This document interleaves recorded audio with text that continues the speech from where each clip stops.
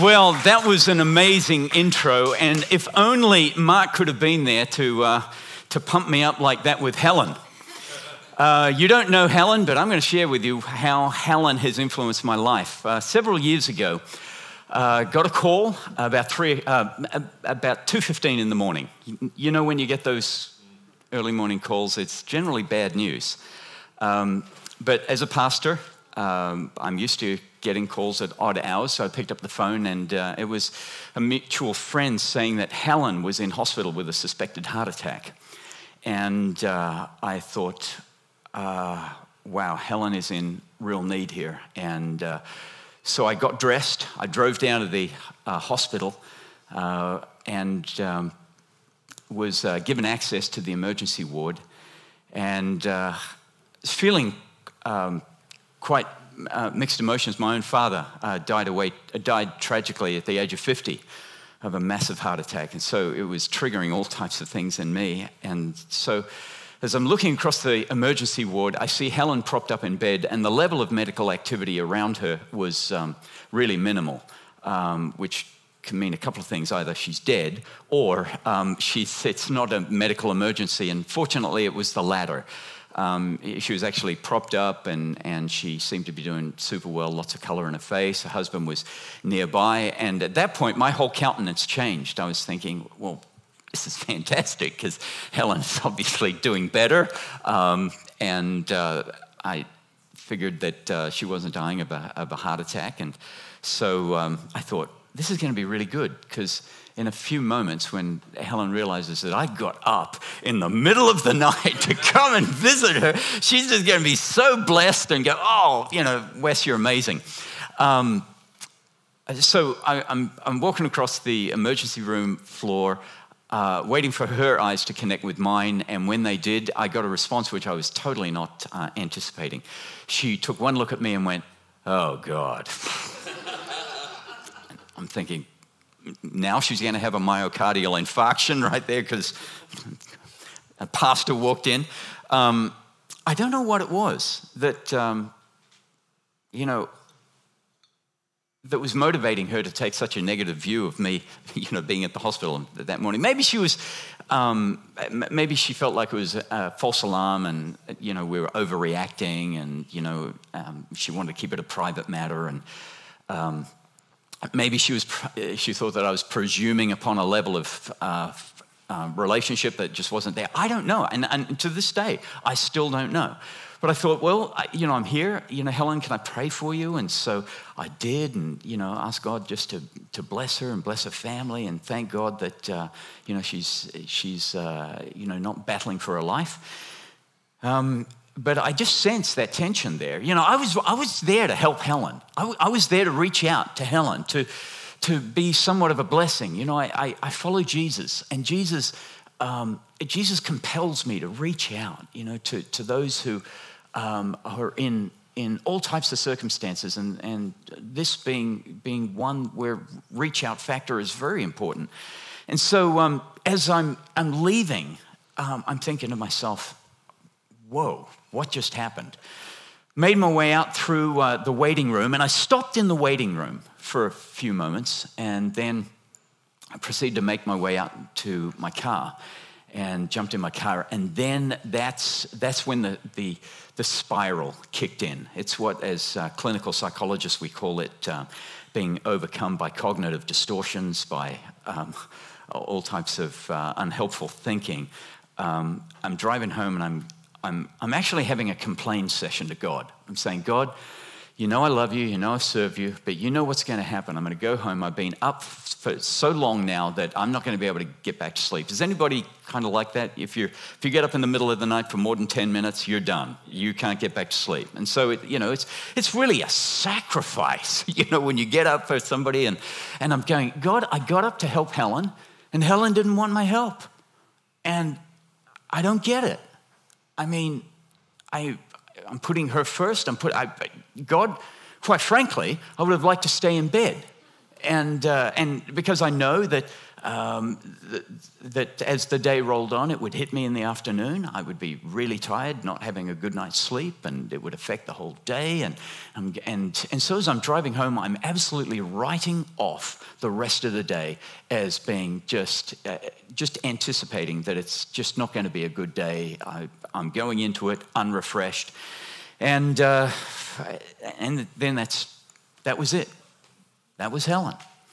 Helen obviously didn't feel about me like your awesome Pastor Mark feels about me. So he gave you the impression that he thinks I'm awesome, and I'm grateful for that. He knows my good stuff, maybe not so much my bad stuff. But Helen at that point, it would have been better if I hadn't been in her world.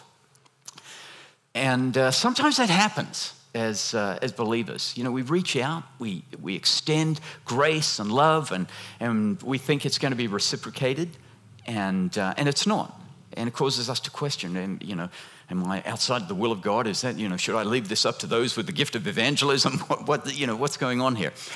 So I want you to pick that story up in your mind, and I want you to kind of shuffle it to the side. And I want to ask you this question: What do you think is the most reliable motor vehicle, make of motor vehicle on the road today? Somebody say, do I hear Toyota over here? Vespa, okay, for petrol mileage. A Volvo, okay. Anybody else? A BMW? A Mazda, or as they say in America, a Mazda. Mazda, that's right. I've lived exactly half my life in Australia and half my life in America. So I don't know when I'm in America, they say I sound like an Australian. Here, you may not think as much. But anyway, I just want to give you that little bit of background. But so I hear, Mercedes, Lexus, BMWs, Toyotas, and I haven't heard anybody say Holden. Here it is. Okay. Well, I would like to propose to you that actually the most reliable car on the road is the VW Beetle. I think it's Brendan. Brendan's going to help me out here. So, and I'm not even talking about the new VW Beetle. I'm talking about the old one, the classic VW Beetle. And you may say, well, come on, with these high-end BMWs, compared to a classic VW Beetle. Well, this is the reason. This is my hypothesis, and I'm standing beside it and claiming it. You see, a highly engineered automobile is so computer-oriented. All you need is a little glitch in the computer system, and the whole engine shuts down. Isn't that true? Whereas the thing about a VW Beetle is this: they keep going even when they're broken. That's serious. I mean, it's like it's a 4-cylinder. It can be running on 3 cylinders. It doesn't sound pretty, but it'll still get you going where you need to go. And often in Southern California, it gets really dry and really hot in the summers. Often, if you see a car off to the side of the road burning, it's generally a VW Beetle. I think there we go. It's and the car aficionados tell me that the reason that is because the petrol line is too close to the exhaust manifold, and if you get a leak in your petrol line, it drips onto the exhaust manifold, and voila. Well, I have a more philosophical. I have a different view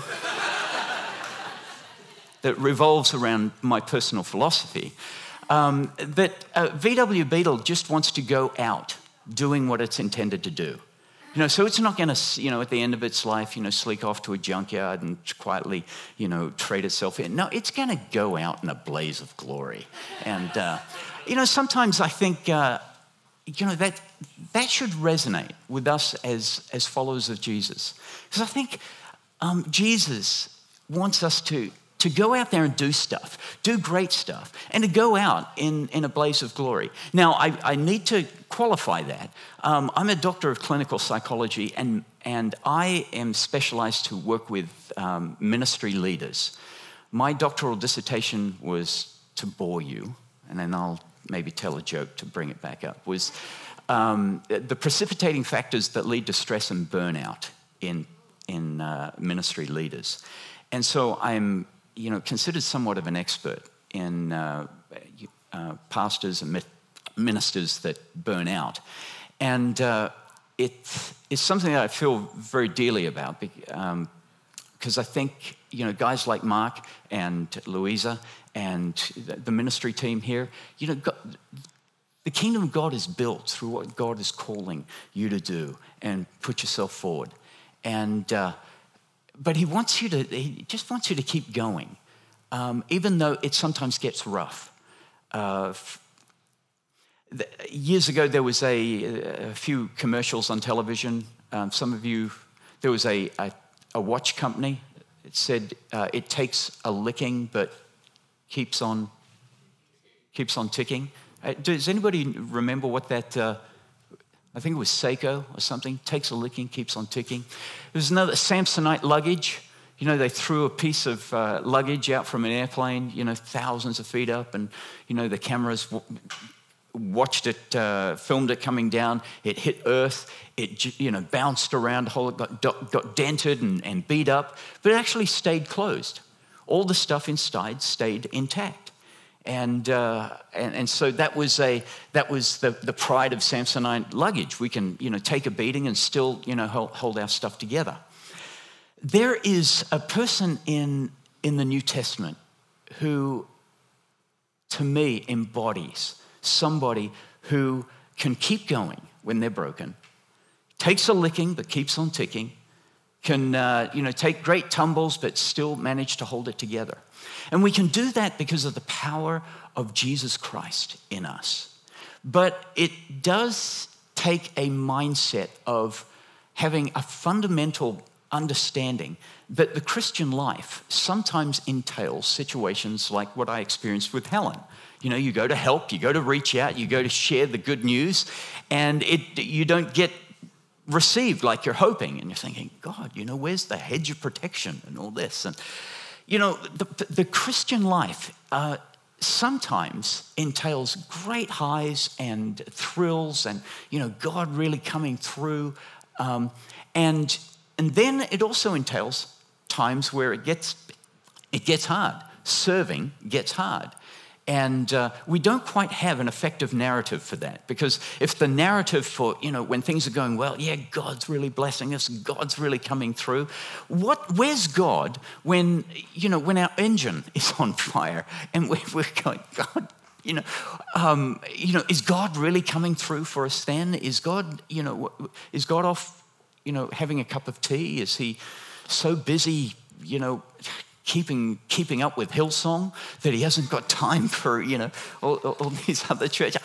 We haven't quite constructed an effective narrative for when things get really hard in my life, and that's what I want to share with you today. To have a really positive, constructive narrative, because sometimes in this life, as we serve Christ, things don't go so well. And I want to base it on the Apostle Paul.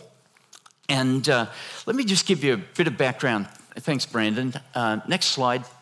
Okay. The Apostle Paul starts out, his name was Saul, the greatest persecutor of the church. I mean, he was he was like a modern day,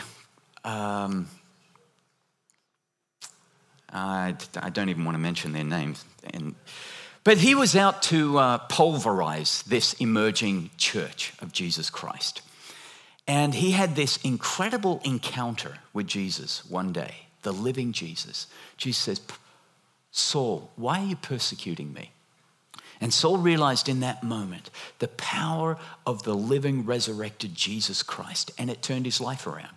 So he went from being the persecutor of the church to being the greatest promoter of the church that you could ever ask for. And he was in Jerusalem one day doing his favorite thing, talking about the magnificent wonder of salvation in Jesus Christ, his favorite thing, and he gets arrested. They haul him in. They're about to to give him a massive flogging. And he does something strange. In that moment, he says, hey, I'm a Roman citizen, and you are going outside of legal process that I am deserving of as a Roman citizen. So they think, great, okay, off to Rome you go, then, we'll get rid of you. So they put him on a prisoner ship destined for Rome. But something happened on the way. They start out here in Caesarea, and this is the black dotted line, and the boat's hugging the coastline, because back then, the ships weren't as robust, so they tried to keep, within a reasonable distance of land. But then the captain made a shot for Crete, ended up in Fair Havens, decided that they were actually going to winter on the island, but the captain thought, I don't know, maybe it was the nightlife, the restaurants. He decided that he would prefer to duck around the corner to winter in Phoenix, except in the midst of that quick journey, that was like, maybe don't even need to pray about this one, it's just around the corner. The boat gets sucked into a horrendous hurricane. And so for the next 2 weeks, their boat is just completely tossed around the Mediterranean Sea. And so if you could imagine, Paul's going, God, what's going on here? I was declaring your praises in Jerusalem, doing your very favorite thing, building the church. I get arrested, almost flogged to death. I get put on this prisoner ship. Now I'm in this hurricane. Could you imagine having over 200 prisoners in this, wooden vessel without sanitary conditions? What that must have felt like, or smelt like, actually. Everybody getting seasick, and it must have been just a terrible mess. And you could imagine, what must have been going through Paul's mind. And if that wasn't enough, they finally see land, and then they make a beeline for land, and they hit a sandbar. They don't even, cut me a break, God. The boat hits a sandbar. It's getting smashed to pieces. The soldiers have under instructions not to let prisoners free, and they pay with it with their life. And so they were preparing to kill all the prisoners, and Paul talked them out of it. And he had built a relationship with the leader, the centurion there. And he said, listen, grab whatever you can, make it to shore. And this is where I want to pick it up. In Acts chapter 28, it says this: once safely on shore, we found out that the island was called Malta. The islanders showed us unusual kindness.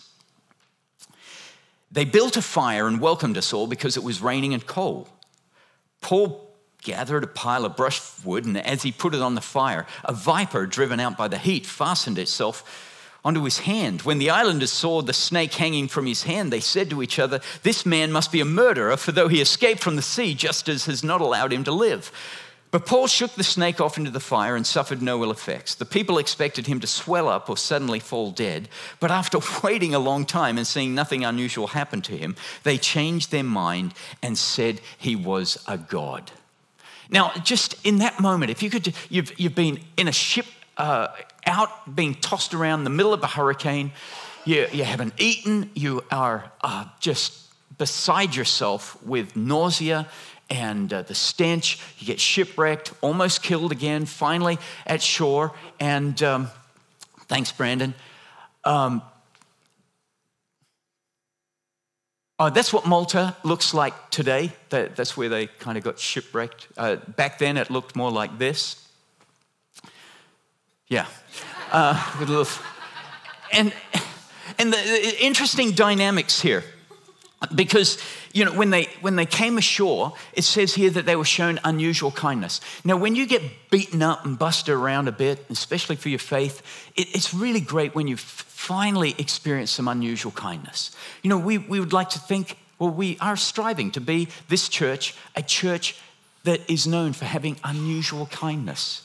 When people come in from being beat up in the world out there, they experience unusual kindness.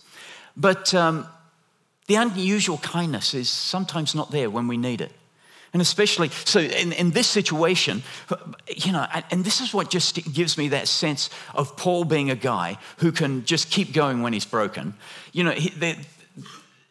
if it was me and I was gathered around the fire, it's cold, wet, remember it says cold and raining, and I would be going, okay, this one's for me. I deserve this. I'm just going to stay with the fire and, let anybody else take care of feeding it. But he saw the fire was dying down. He thought, no, let me be a part of the solution. And as a body of Christ, that's what God is constantly calling us to be, part of the solution. If the fire is dying out, do what you can to put more spiritual brushwood on the fire. And so Paul gathers some stuff and he dumps it down on the fire. And as the Bible says, there was a viper, a deadly viper, that did not want to be burned to death. And so it latched a ride onto Paul's hand. And so there is Paul standing there with a snake hanging from his hand. Now, in that moment, for starters, the crowd turned on him. So one moment they're showing him unusual kindness. The next moment they're calling him a murderer. So it's really great to have the crowd with you. The crowd was with Jesus a week before he was crucified, but a day before the day of him being crucified, the crowd was against him. So the crowd's really good to have you with you. Everybody loves a crowd. There's kind of energy in a crowd. But God is calling us to be believers who can still keep going, regardless of whether the crowd's for you or not for you. And so Paul is this guy who he's standing there, and that's what I call a crisis moment. And he could be absolutely forgiven for saying, God, you have got to be joking. After all that I've been through, I was just doing your favorite thing, and here I am. I've got this deadly viper, and now I've got the crowd standing around, wondering when I'm going to keel over and die. But he doesn't. Paul has this sense that the Spirit of God put in him. And the first thing that, there's a couple of things I want to leave with you in closing out this morning. The first thing is, believers, don't get sucked into this thinking that everything has to be lined up perfectly in order for you to just step out there and just be or do what God is calling you to be or do. It's not about having the right conditions, because it certainly wasn't the right conditions for the Apostle Paul. But having the right attitude in the face of the conditions. And Paul had that attitude. And every one of us here can also have that attitude. It doesn't matter how many things are going against us. We can, because of what Christ has done for us and is continuing to do within us, we can have an attitude that is not dependent on all the conditions lining up in our favor. As a doctor of psychology who also works with pastors, I do a lot of study and current research. And Harvard University has just done these studies that have determined that there is great power in happiness. And Brandon, if you could, they've worked out that your brain at happy, switched on to happy, performs significantly better than it does at negative, neutral, or stressed. Your intelligence rises, your creativity rises, your energy levels rise. Every single factor is positively impacted by your spirit of joy. The Bible says that that the joy of the Lord is the vessel which God's strength is found in. And so everything, it's business outcomes, educational outcomes, ministry outcomes, every outcome improves. Now here's the thing. We live in a culture where I'll be happy when. If this happens, then I'll be happy. When I get this promotion, I'll be happy. And we're waiting on the situations to turn to our favor so that we can experience the happiness. But what clinical studies are showing is that if you put happiness on the front end, then your journey to experiencing good outcomes increases exponentially. And that's what God is saying. He's saying, don't wait for things to turn out, for all the conditions to line up perfectly. Become joyful now. And I really believe that the Apostle Paul had that joy. He knew that somehow, some way, God was in it. And so the other thing that I want to point out here, it's not about having the perfect plan, but it's having the perfect response when things don't go your way. You see, my response, if I was standing there after all that Paul had gone through, and I've got a snake hanging from my hand, a deadly one, my response would be, I am so done with this, I am toast. But Paul did something. He shook the snake off into the fire. And then he just continued on the path that God had called him to be on. Now, I don't know, has anybody here ever known anybody died from a snake bite? I've never heard of anybody in the entire world actually dying from a snake bite. Has anybody heard? Okay.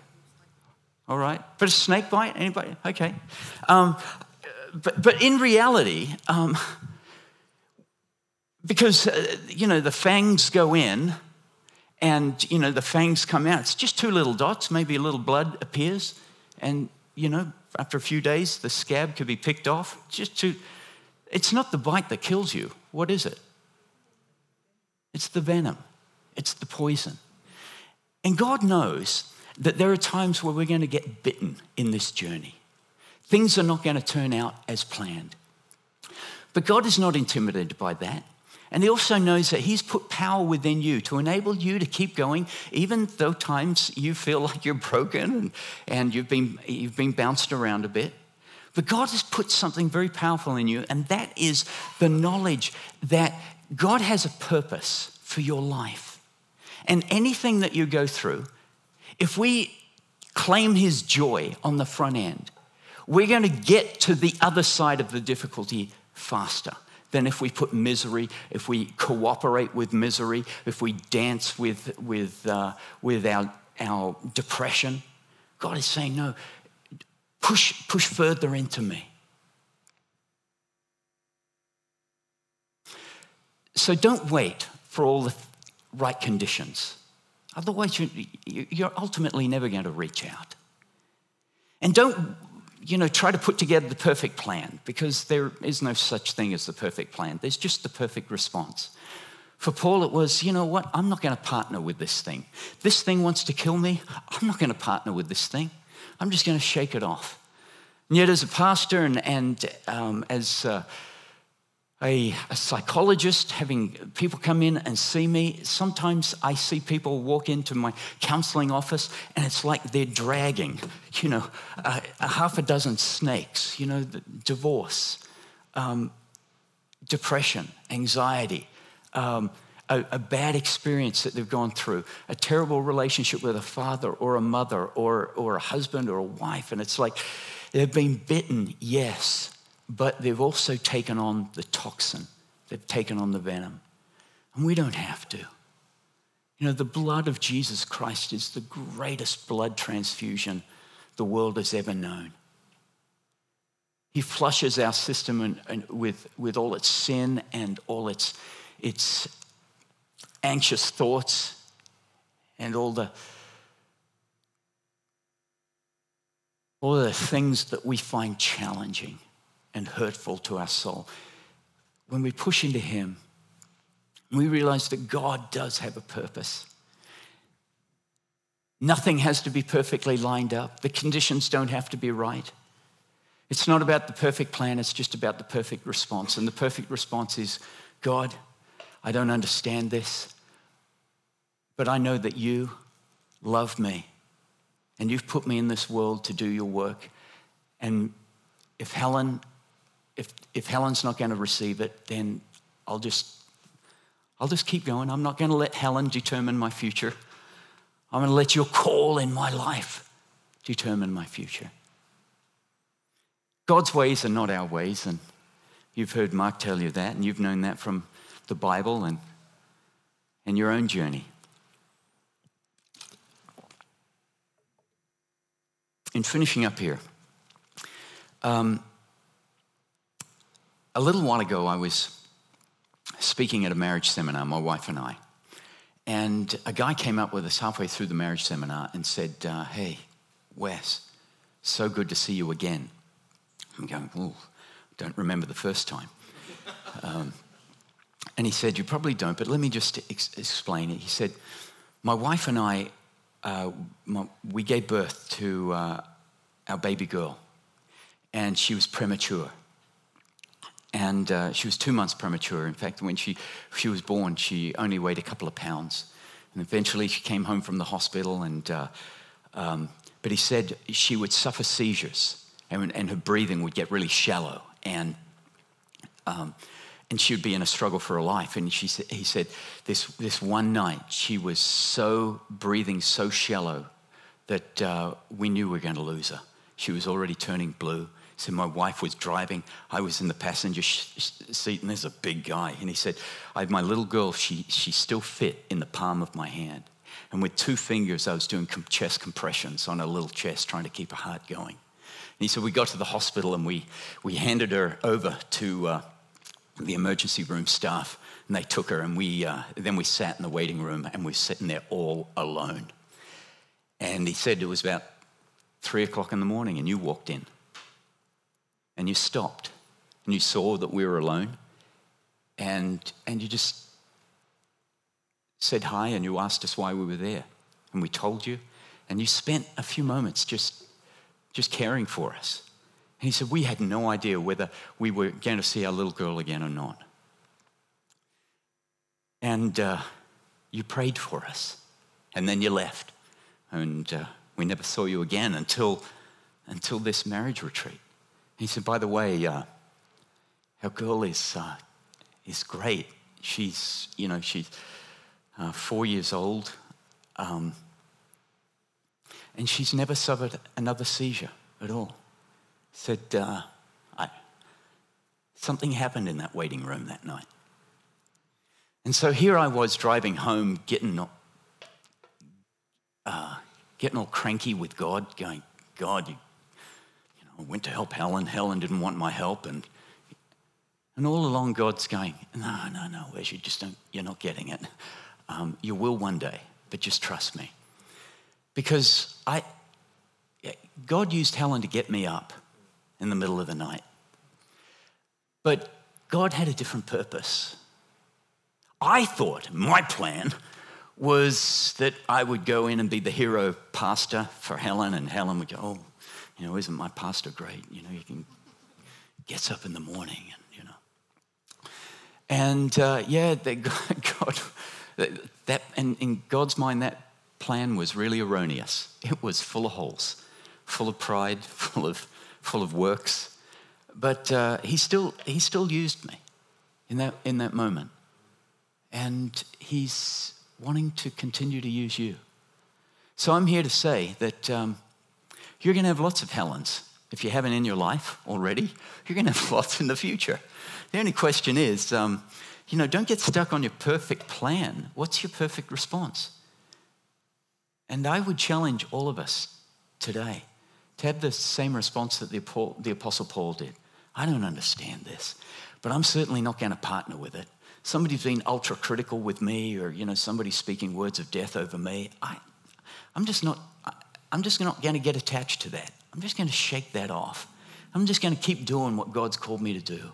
Just keep reaching out with love and grace and mercy and kindness, because God knows we live in a world that is in such desperate short supply of grace and compassion and love. And we have that. And I come from the other side of the planet with that simple message. Say, keep going. Because we serve a God that can use us mightily, even when we're broken, even when we've been banged around a bit. Doesn't mean God's not there. Doesn't mean God's not wanting to use us.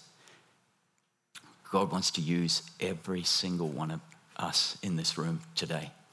All he's looking for is for you to have the type of response that says, here I am, God, use me. Let's pray together.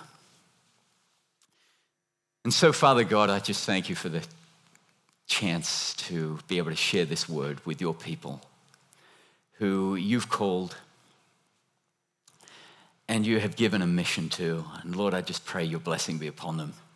Lord, I know that some people have come in today and they have been bitten by something out there. And Lord God, I just pray that your Holy Spirit, the blood of Jesus, would be the ultimate transfusion just to flush that out of their system today.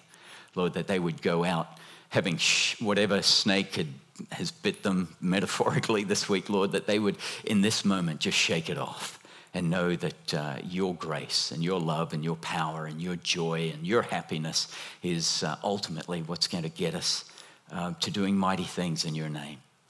So God, I pray for those who are here who have been hurt.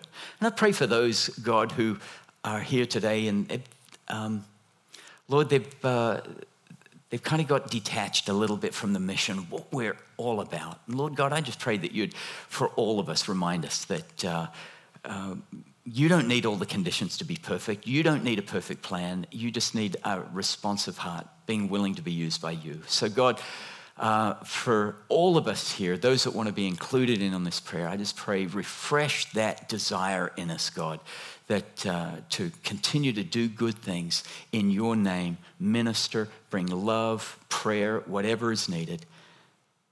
We pray this. Oh, and one more thing, God. I'd like to pray for Mark and Louisa. Lord, in these moments, whatever they're doing here, Lord, just refresh them. And Lord, give them the sense of knowing that they are doing a good and noble work in leading your people. Lord, bless them in whatever way they need blessing at this time. And Lord, we just thank you that we go from this place knowing that you go with us. And it's in Jesus' name that we pray. Amen.